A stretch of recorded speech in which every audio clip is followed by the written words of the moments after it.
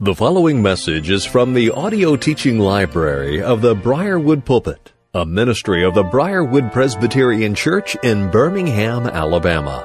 Our speaker is Dr. Harry Reeder, Senior Pastor of Briarwood Presbyterian Church. It is our hope and prayer that this message will equip and encourage you in your walk with Christ, and as a result, you will be used by our Lord as an instrument of change to further His kingdom and bring honor and glory to the name of Christ. Here now is our pastor-teacher, Harry Reeder. If you're able, please turn in your copies of God's Word. If you'll remain standing, would you turn with me to John chapter 20? John chapter 20. This is the Word of God. God's Word is the truth, inspired, inerrant, and infallible, and it is His Word that will be read in your hearing. I'm actually going to cover verses 1 through 18, but I want to begin by asking you to look with me at the first 10 verses. Would you look with me now in God's Word and hear that which our Savior would say to us through the Apostle John, inspired by the Holy Spirit. Now, on the first day of the week, so we have now been following, this is the week that changes everything, the greatest week in all of history, and now we have gone 8 days of grace to glory. We've come to this, the 8th day of our study of the Passion Week, the first day of the week. Mary Magdalene came to the tomb early while it was still dark and saw that the stone had been taken away from the tomb. So she ran and went to Simon Peter and the other disciple, the one whom Jesus loved, and said to them, "They have taken the Lord out of the tomb, and we do not know where they have laid him." In other words, she's convinced somebody's robbed the grave. So Peter went out with the other disciple. That would be John. He's out of modesty because of what I'm about to read, I guess. He doesn't name himself. So Peter went out with the other disciple, and they were going toward the tomb. Both of them were running together. That changed pretty quickly. But the other disciple, that's John, he would be the youngest of the disciples, outran Peter. He would be the oldest of disciples. Age makes a difference. And they reached the tomb first, and stooping to look in, he saw the linen cloths lying there. But he did not go in, so he is about to respect his elder who is coming up. Then Simon Peter came, following him, and he went into the tomb. He saw the linen cloths lying there. That would be lying in their place where they were when Jesus had filled them. And the face cloth, but that's not lying where his face was. It's different. Which had been on Jesus' head, not lying with the linen cloths, but it was folded up in a place by itself. Then the other disciple who had reached the tomb first, he then also went in. And he saw and believed. This is a resurrection. For as yet they did not understand the scripture that he must rise from the dead. Then the disciples went back to their homes. That's interesting, the homes. It seems as if John had not only a home in Galilee, but one in Jerusalem. They also went to the upper room, and maybe some went to Bethany.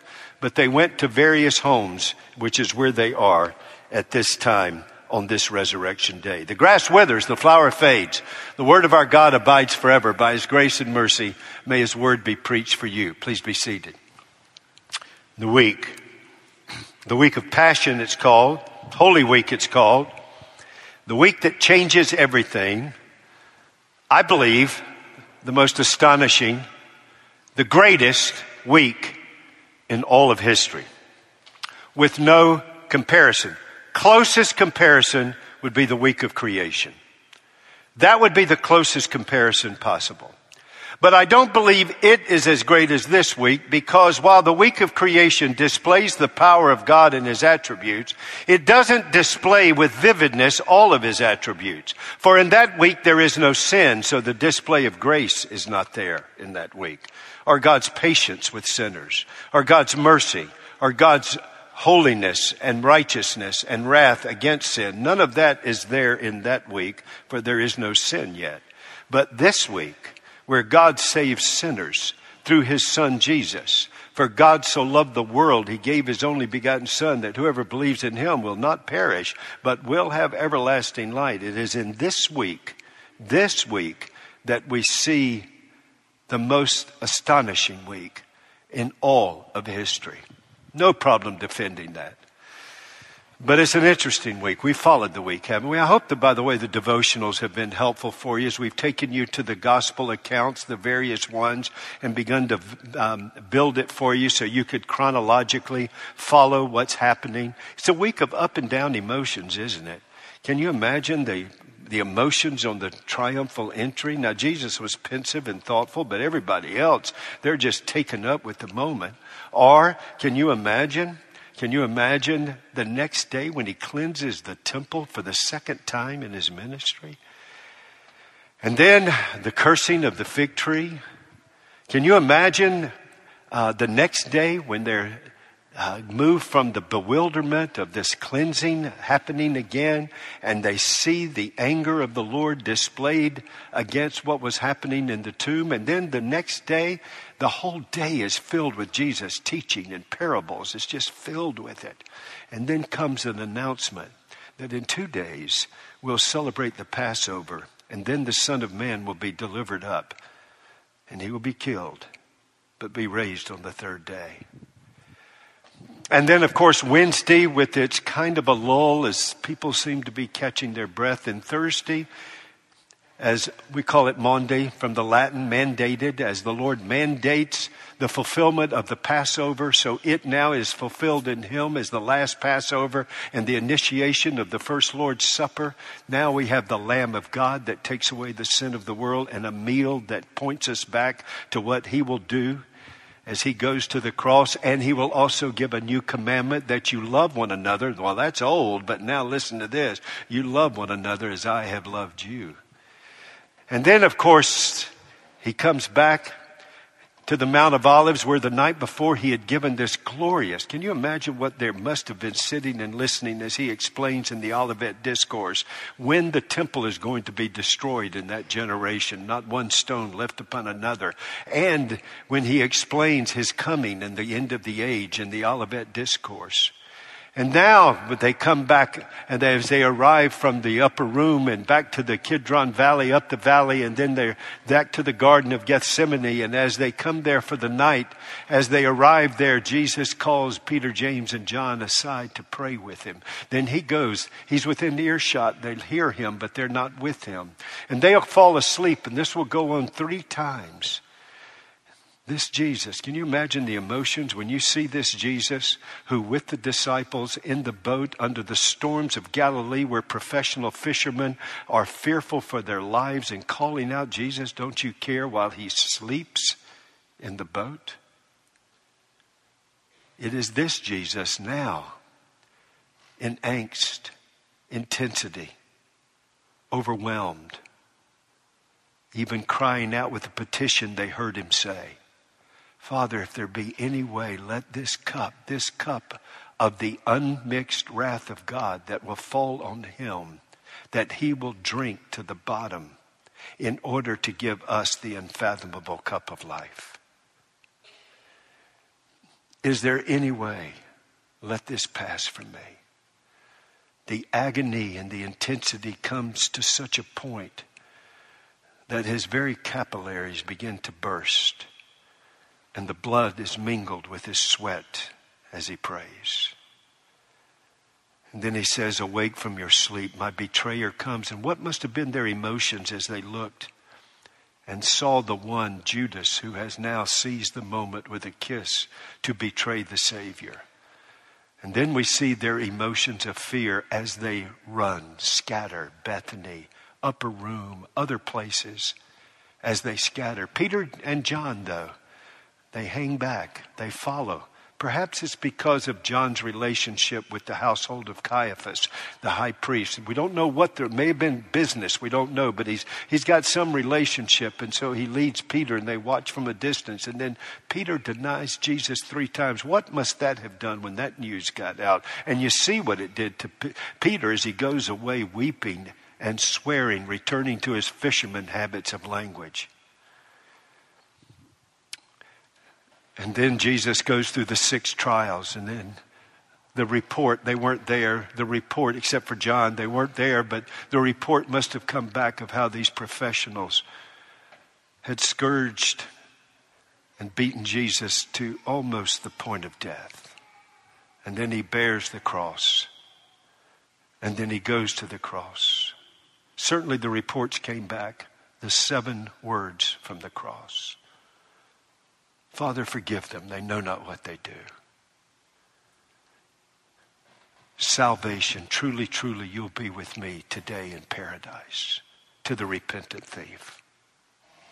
The care for his mother. The providence of the Savior. The elder brother. Woman, behold your son. Son, behold your mother, as he entrusts her into the care of his cousin, John.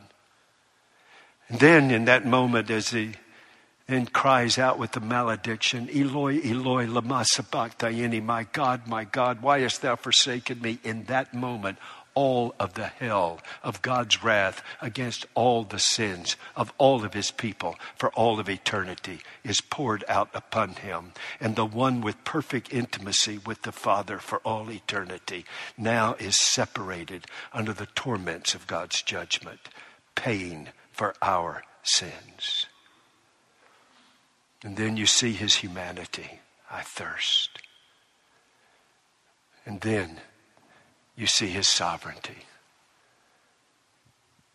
No man takes his life. He first says, tetelestai, it's finished. Payment for my people to save them from their sins has been made in full.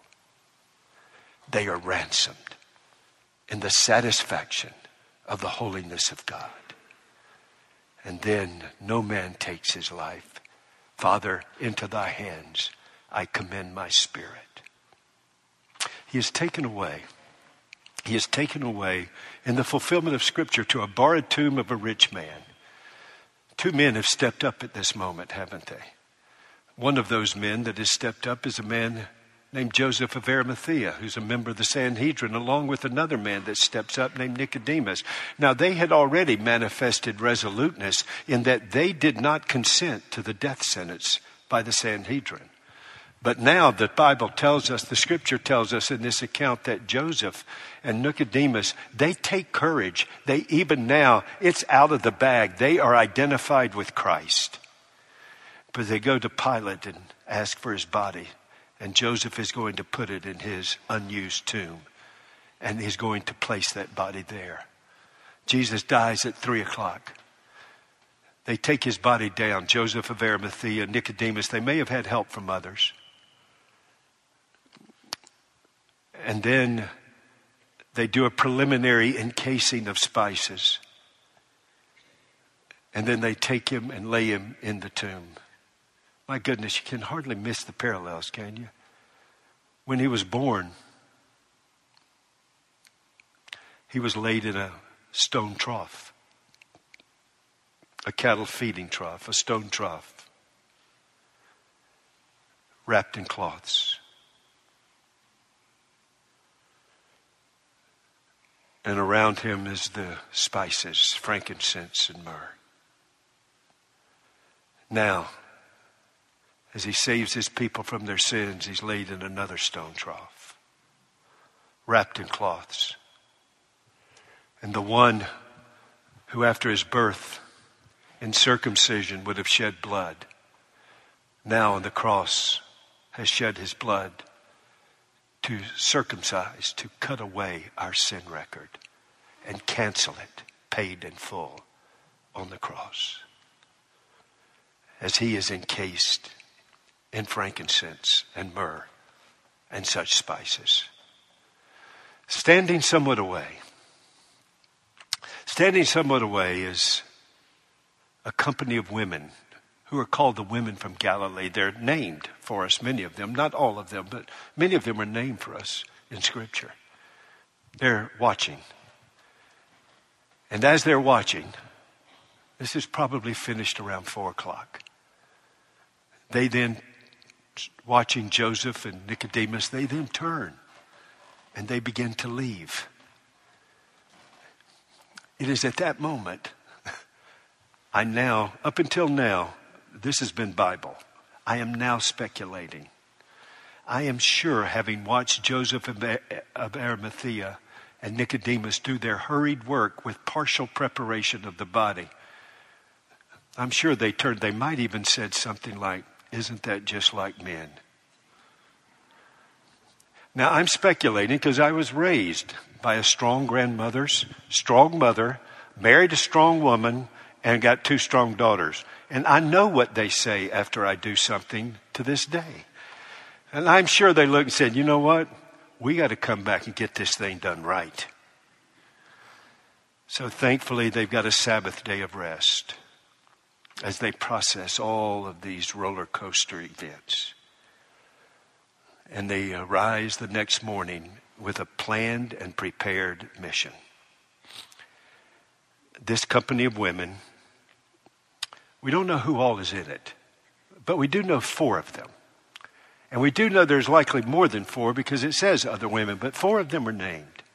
Mary Magdalene, the passionate, the one who wanted to anoint the feet of Jesus.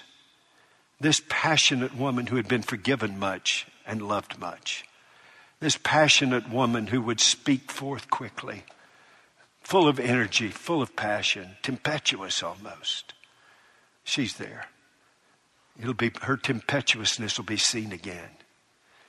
Then you'll see the other Mary. You not only have Mary, the mother of Jesus, and you not only have Mary with Martha and Lazarus, and you not only have Mary Magdalene, but you got another Mary, and that other Mary is Mary who's married to Cleopas or Alphaeus, who is also the mother of one of the disciples named James, the son of Alphaeus. She's there.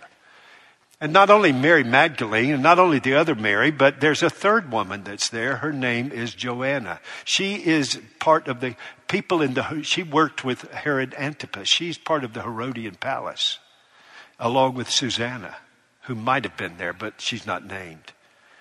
And then there is a 4th woman we know that was there, and that's Salome. Salome is the sister of Mary, and she is the wife of Zebedee, and she is the mother of James and John. She's there. And then it says other women, so there's somewhere from 4 to 8. Not sure, but we know 4 up to 8. And they're there. And now they're ready to enact their mission. They're prepared. They've got the spices. They've gathered in the pre-dawn darkness, and they're on their way to the garden and the tomb to get the job done right and prepare Jesus' body for its final resting place. But on the way, amazingly, they forgot something. And one of them surfaces the problem. What had they forgot? It was simply this. Who is going to roll away? They had watched Joseph of Arimathea and with help roll it in place. And now it's sealed and there's Roman guards. And so they asked the question, who is going to roll away the stone? But there are 5 things that have happened before they get there. Number 1, a second earthquake in 3 days. One on Good Friday, now another earthquake strikes. Accompanying that earthquake is the descent and the presence of at least 2 angels. And then thirdly, in the concert of the earthquake, one of those angels carries it away. Doesn't roll it back up the trough, carries it away and lays it down. And we know it's laid down because a 4th thing happens. The soldiers are confused and dazed. And when they come to their senses, they see the stone away with an angel sitting on it and another one in the tomb. They then, 5thly, they flee. So when they get there, what they had left undone in their plan, God got done for their plan. And it wasn't so much to let Jesus out, but to begin to let the crowd in. Thus, the crowded, empty tomb. Here are the first ones, 4 to 8, that go in. And they immediately make a deduction. They haven't seen the angels. The guards did, and they've gone. But the angels no longer are in appearance for them. So they go in and they look, and their immediate thought, notice their mission was not, what would you think if they believed Jesus, what he had said? What would you think their mission would have been? Let's go check and see if Jesus is raised. Because he had said repeatedly, I will be crucified to save you from your sins by the chief priests and scribes. Had that happened? Hello. Could y'all be non-Presbyterian for a minute? Let's answer, okay? I need some encouragement. This is number 4 for me, all right? So what did they, so here they are. What would you think they would be there for? Well, hey, guess what? Point 1 got done. Well, let's go check out the 3rd day. And in the Hebrew calendar, this would be the 3rd day. Let's go check that one out. But no, they're assuming that body's still there, and what they need to do is have a mission to prepare that body for its ultimate rest in that grave until a day of resurrection. But this was the day of the Savior's resurrection. And so they get there, and they have a mission, and that mission is declaring that they haven't believed what Jesus has said. And if you don't think that they didn't believe it when they get there and his body's not there, what is their assumption? Body snatcher, grave robber, a thief has come in and robbed this grave. Now here's where you have to kind of do your work, and I've already tried to do some for you, so hang with me.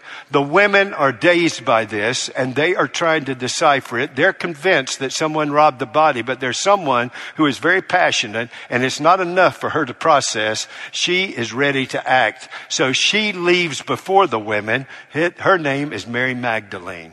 And she leaves convinced that somebody stole the body of Jesus, and she goes as fast as she can to get to the disciples. And she's not just going to go to the disciples. She's going to the big boys, Peter and John. She finds Peter and John and she says, they have taken, I don't know who, but they have taken the body of our Lord, and I don't know where we don't know where they've taken him. And the disciples, they didn't understand. They didn't believe. But Peter and John, while they hadn't believed, they just said, Mary Magdalene, we've got to follow this out. So Peter and John step up and they take off. And they take off for the tomb. And Mary, not only can Peter not keep up with John, but Mary isn't keeping up with Peter and John, but she's on her way for her second trip to the tomb. But now wait. Back at the tomb, the women who are processing this, the ones that are left, the 3 to 7 that are left, as they perhaps are turning to go and follow Mary, a messenger speaks. The angels now appear. And one says, do not be alarmed. Do not be fearful. Do not be fearful. You are seeking the living among the dead. And so here the messenger, the angel, the preacher stands up and instructs them. Do not be fearful. Why? Your fears are dismissed. Why? Because the one whom you are seeking is not here. He is risen. Remember what he told you. He would be delivered up, and then he would be raised. Your fears are banished. Condemnation for sin is gone. The power of sin is broken. The victory over sin, Satan, death, hell, and the grave is assured. Fear not. And then he goes from instruction to what I try to do as a preacher every Lord's Day. An invitation. Come. See where he laid. He is not here. Don't seek the living among the dead. Then, like every good preacher, he ends with a takeaway. Now go and tell the disciples. And then very interesting, during this week, is there someone who was convinced he would be faithful to the end, no matter what the adversity, no matter what the trial. Is there someone that faltered and denied Jesus 3 times? And do you happen to remember his name? Now, it's your turn. Peter. Don't you love the care of our God through these angels? Go tell the disciples and tell Peter. He is risen. He is not here. Now, they take off. But before they get to the disciples comes the first of 5 documented appearances. In the 40-day ministry from his resurrection to ascension, the Bible documents, and I think there were many more, documents 13 appearances. 13 appearances of Christ that would lead to 500 at one time. There would be hundreds. But on this day, he will manifest himself 5 times. And the first one is he meets the women on their way. And they see him. And they worship him. That's the first one. There will also be others on this day. He'll even meet with the disciples back in the upper room at the end of the day, the disciples on the road to Emmaus. But as he is meeting with those throughout the day, what we are informed of now is that he meets with them. Paul tells us that Jesus will personally meet with Peter, although there's no record of it. Paul tells us in 1 Corinthians 15 that Peter had a private encounter with Jesus, the resurrected Jesus. But at this moment, what's happened? Peter and John are making their way to the tomb, arriving at the tomb, and Mary is right behind them. And now these women, they miss each other. These women are headed back. And when they get to the disciples, what do they say? The body of Jesus isn't there. But they don't claim a grave robber. What do they tell them? Because they've been instructed. They say, he is risen. And we have seen him. And now the disciples, in fact, the Bible goes on to tell you, they're confused. Now wait just a minute. No body, grave robber, risen. What in the world is going on? Of course, Jesus will straighten that out in the upper room that night. So that's where they all are. But now I want you to go back with me. Because Peter and John, when they get there, Peter goes in. He doesn't wait. And he sees the linen cloths just lying where they had wrapped the body of Jesus. But the face cloth is not there. It's folded up neatly over to the side. And then John steps in and he sees it. And then it says they believe, but didn't quite yet understand. And then they turn to leave. And as they go out, there's one standing a distance away, emotionally overwhelmed. Her name is Mary. And as they leave, she now comes up for the second time to go into the tomb. And she goes in, and that John takes great pains to give us this account. Let's read it, and then we'll get our takeaway from it. Look with me back in John chapter 20. Go with me to verse 11 in John 20. But Mary stood weeping outside the tomb, and as she wept, she stooped to look into the tomb. And she saw 2 angels in white sitting where the body of Jesus had lain, one at the head and one at the feet. Now, I want to tell you, this is amazing, isn't it? A couple of angels, and you still don't have the clue. You're still thinking somebody has stolen him. And she saw the 2 angels in white sitting where the body of Jesus had lain, one at the head and one at the feet. They said to her, "Woman, why are you weeping?" And she said to them, and of course you may say, why didn't they call her by her name? Oh, that's coming. That one's coming. But they just say, "Woman, why are you weeping?" And she said to them, I don't know who they are, but they have taken away my Lord, and I do not know where they have laid him. Having said this, she turned around and saw Jesus standing. He's risen.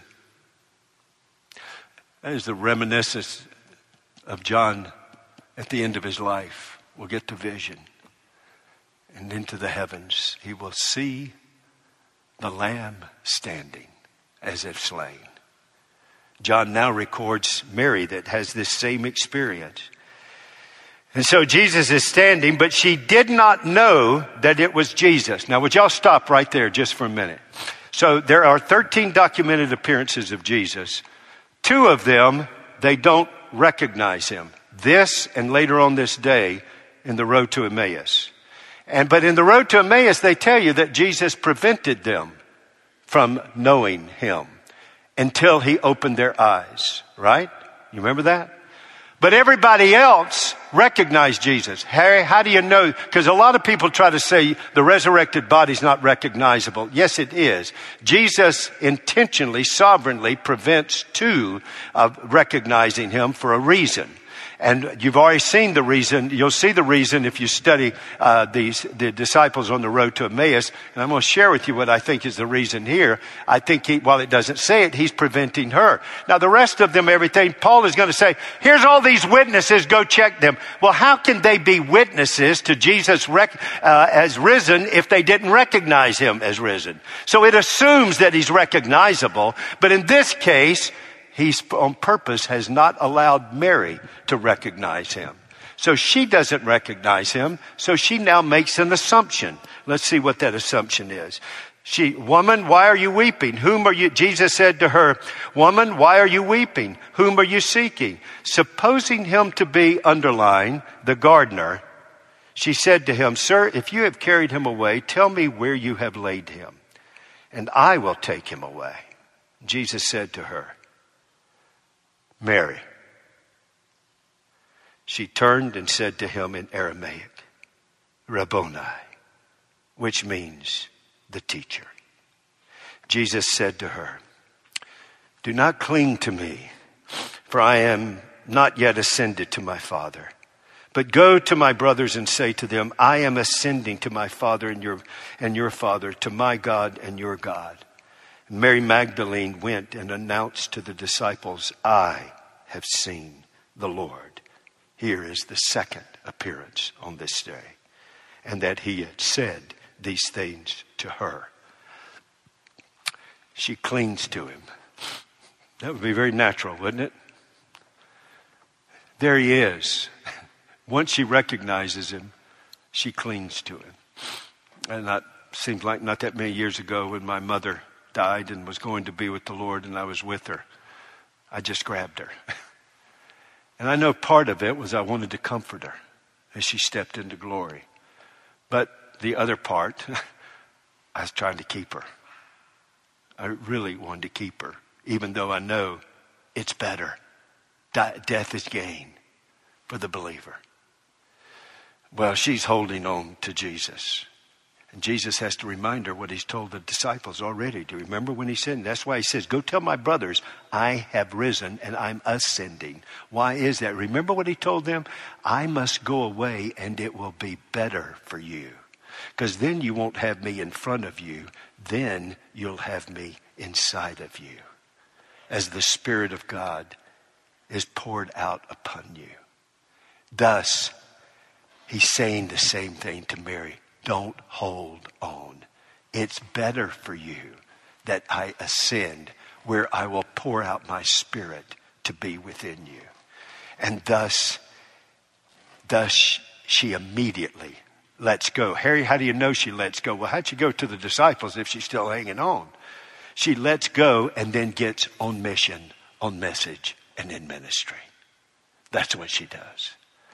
So, my brothers and sisters, I want to give you just a brief takeaway and then we'll close in prayer. Takeaway is this. John 20 records a mission failure. Now notice, please note my articles. A mission failure. The women's mission failed. In fact, once they got to the tomb, it was aborted. And now they got a new mission. Come and go. Come, see, go, tell. And they get on that mission. They've also got another mission.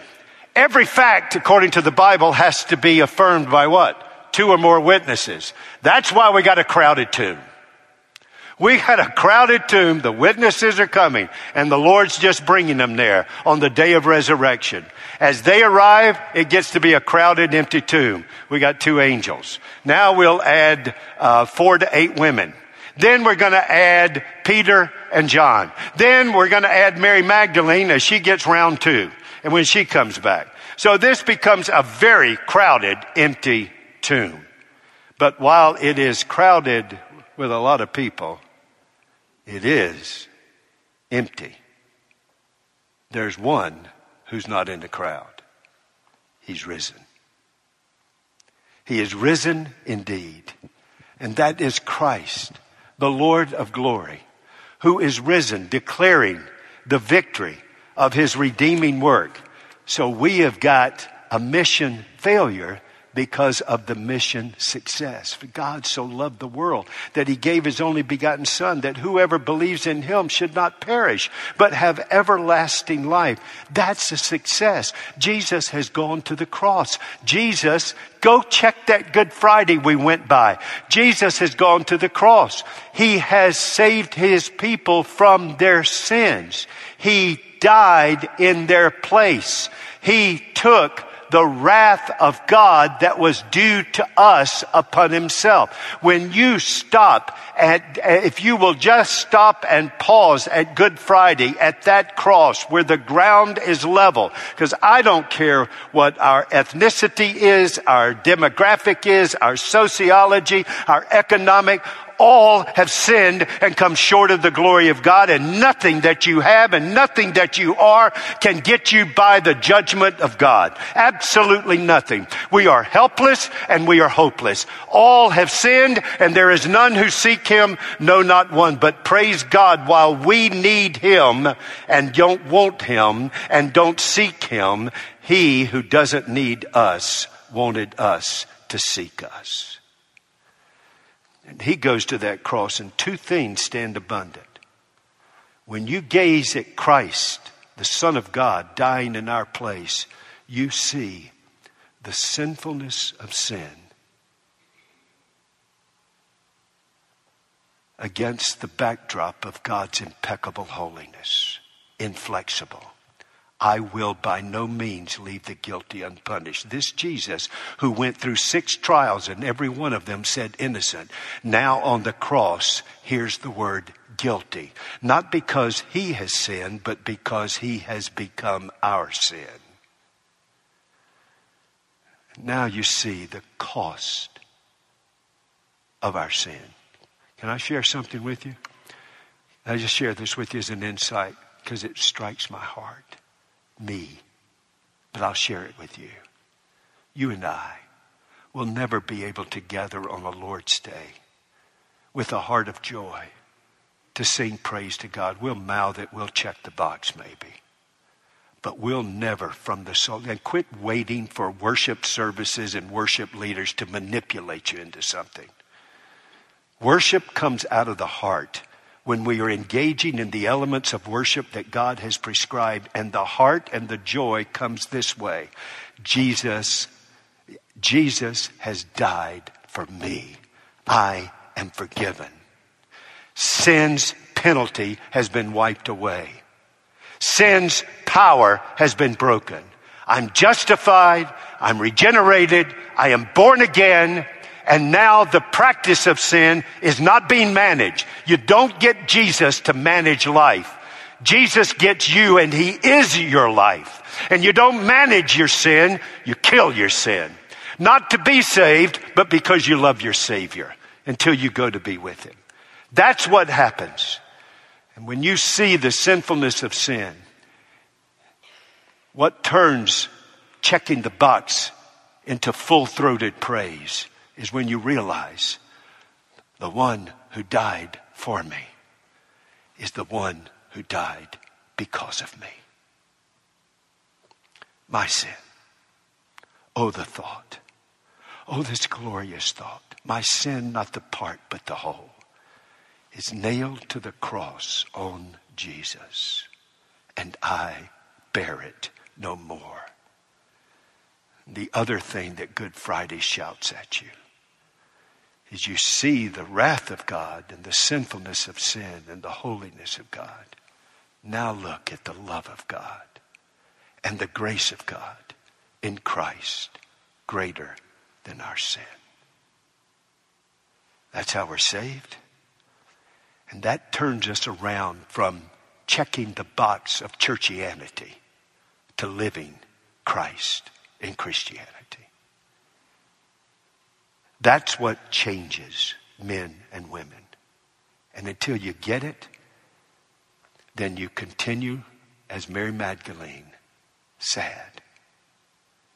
And how does the Lord cure that? With His Word. You know, folks, I'm at the end, so let me just maybe ask you to consider this.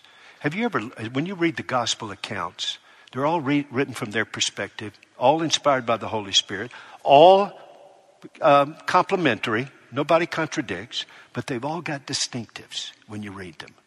I've tried to put together the chronology for you today.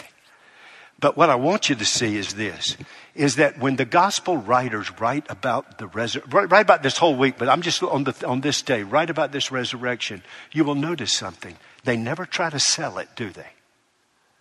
Hey, I just want you to know, I want you to know that you really, no, they report it. They report the event. They don't try to sell it. And there are already, listen, if you are in the world and you hear that you're helpless and you're hopeless and your religion can't save you and ritual can't save you and personal resolve can't save you, there's only one who can save you, that's Jesus Christ. That becomes a scandal. We hate that. We'll suppress that. And so that's what we will want to do. We will want to suppress that. But notice, and let me just say this. Therefore, we're going to try to deny this event. We're going to concoct all kind of fabrications to say that this didn't happen. In fact, they're already started. They're saying, oh no, it didn't happen. The disciples stole the body. They're going to come up with all kinds. But notice, they don't try to defend the event. They just report it. They just report it. This is what happened. And here are the events that the Holy Spirit inspired them around that event to tell you. But in doing that, they actually demolish all of the concocted fabrications to deny the historicity of the resurrection. What was one of them? Wrong tomb. Have you heard that one? I remember reading it after I became a Christian. They put the book, The Passover Plot in my hand. Wrong tomb. Wrong tomb. Listen, I've been there. I've been in these graves. There's all kinds of these caves that are left at this place where the garden was and the crucifixion site just a stone throw away. That Garden of Gethsemane is about the size of these two pew sections put together. Wrong tomb. The very people, boy, I'd like for you to tell these 8 women they're wrong. The very 8 people that were standing there at the last at the tomb are now the first at the tomb. The last from the cross in the tomb are now the first at the tomb, and they didn't find this place that they were looking at. Don't you just see how the very reporting of the events demolish the attempts to concoct fabrications to deny it? Some would say, well, the Sanhedrin, they stole the body. Well, if they did, number one, why are they now concocting another fabrication? The disciples stole the body and bribing the guards. And if they stole the body, hey, a couple of days later, there's going to be Pentecost. They're going to stand up and preach. Peter, you know what Peter's going to say? This Jesus whom you crucified, God raised from the dead. All they had to do is roll the body out. Christianity's done. And then some will say, well, it's a wish list. This wasn't a spiritual resurrection of emotion. The linen cloths are laying where the body was. Let me try to explain this to you. How many of you, the new Christmas thing, you ride by neighborhoods and out in the yard are these blown up things? You've seen those? Hello? Y'all seen that? Okay. And then you come by the next morning and they're all deflated. That's the picture they saw. What had the body those cloths had surrounded was now gone, and it was deflated. Just deflated. So much for a spiritual wish. Oh, I know the disciples stole it. Boy, I love that one. These guys who ran at the arrest somehow got the courage over that nighttime to come up with a plan, and they were going to take on Roman guards, Roman Empire, and the Sanhedrin. Where did they get that? Number one, I don't think they'd be smart enough to do it. Number two, I know they're too fearful to do it. And I don't mean that sarcastically. I just don't think they could have come up with it. If they did, why in the world did they all die horrific deaths giving praise? I mean, if I had lied about this thing and somebody's about to cut my head off or crucify me upside down, I'd say, wait, just kidding. That was a prank. No, they willingly died and seized the moment as a platform to tell people the truth. The Savior redeems and the Savior is risen. That's what they did. Steal the body? Let me ask you something. Have any of you here, don't raise your hand, anybody had your home broken into? When they step into this, quote, body snatcher moment, what do they see? Cloths.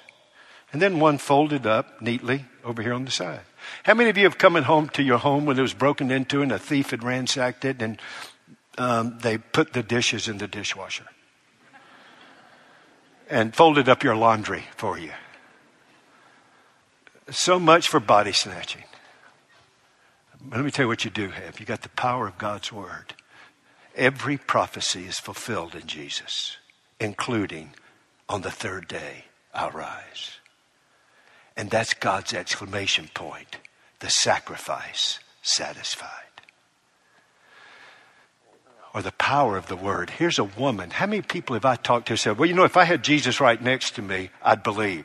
Mary Magdalene didn't. She didn't believe. When did she believe? I believe this is why John records it, and this is why Jesus prevented her. So I could tell those of you who have not yet seen him that you believe him and you love him, because just like Mary, you can hear him. When his word comes by his Spirit, faith comes by hearing the word of Christ. My sheep know my voice, and they follow me. Here is your encouragement. The Savior speaks to you, and when you come to him, lives within you. And see the power of God's word at work. Here's just your last thought. Mary thinks that this man is what? What does she think he is? A gardener. Now, if you get the next answer right, I'll let you out in 2 minutes. Is she right or is she wrong? I believe John has included this because she's wrong. But unknowingly, she's right. This is Jesus, the second Adam. Anybody remember the first Adam? What was he? A gardener. Where was he? In a garden. Here's the second Adam. In the garden. And he's a gardener. If today you'll come to him and put your trust in him, may I please tell you, politics ain't going to save you. Money ain't going to save you. Man-made religion isn't going to save you. There is only one Savior who can save us and will save us from our sins, their penalty, their power, their practice, and one day their presence. And that's Jesus. So I do what this text repeatedly does to everybody that comes to this tomb. I invite you. Come. See. And when you give your life to him, then until he comes again, we get to go and tell others. Yeah, he's a gardener. He'll take you and clean you. He'll take you and grow you up that you'll bear fruit, more fruit, much fruit, for the glory of God. He'll take you by the Spirit through the adversities of life and pull the weeds of sin out of your life to bring you to glory. Then he'll take you and send you into his field. He'll not only harvest you, He'll send you for him into the harvest to bring to him. Oh yeah, he's a gardener. Is he yours? Let's pray. Father, thank you for the moments we could be together in your word this Lord's Day. Thank you so much for Jesus, who came, who died, who is raised, who is ascended, who sends the Spirit that we might come to him as King and Lord and Savior. So, Father, with your word by your Spirit, may your invitation given throughout this day when you were raised, this day in your name before you come again, may they hear it. Everyone here. And friend, please, I ask you, as the preacher in the garden did, come and see. Give your life to Jesus. He will remove. You don't have to manage your sins, guilt, and shame. He'll remove it. You don't have to manage sin's power. He will break it. You don't have to manage sin. You can kill it. And you can embrace him who will never let you go. The resurrection declares, all you've given me, Father, I lose not one. Here is our assurance. Come. Those of you who've come, oh God, please give us the power and the heart to go and tell. In Jesus' name, amen. You have been listening to a message by Harry Reeder, Senior Pastor of Briarwood Presbyterian Church in Birmingham, Alabama. For more information on the resources available through Briarwood Presbyterian Church, or for more information on the teaching ministry of Pastor Reeder, visit us at briarwood.org or call 205-776-5200.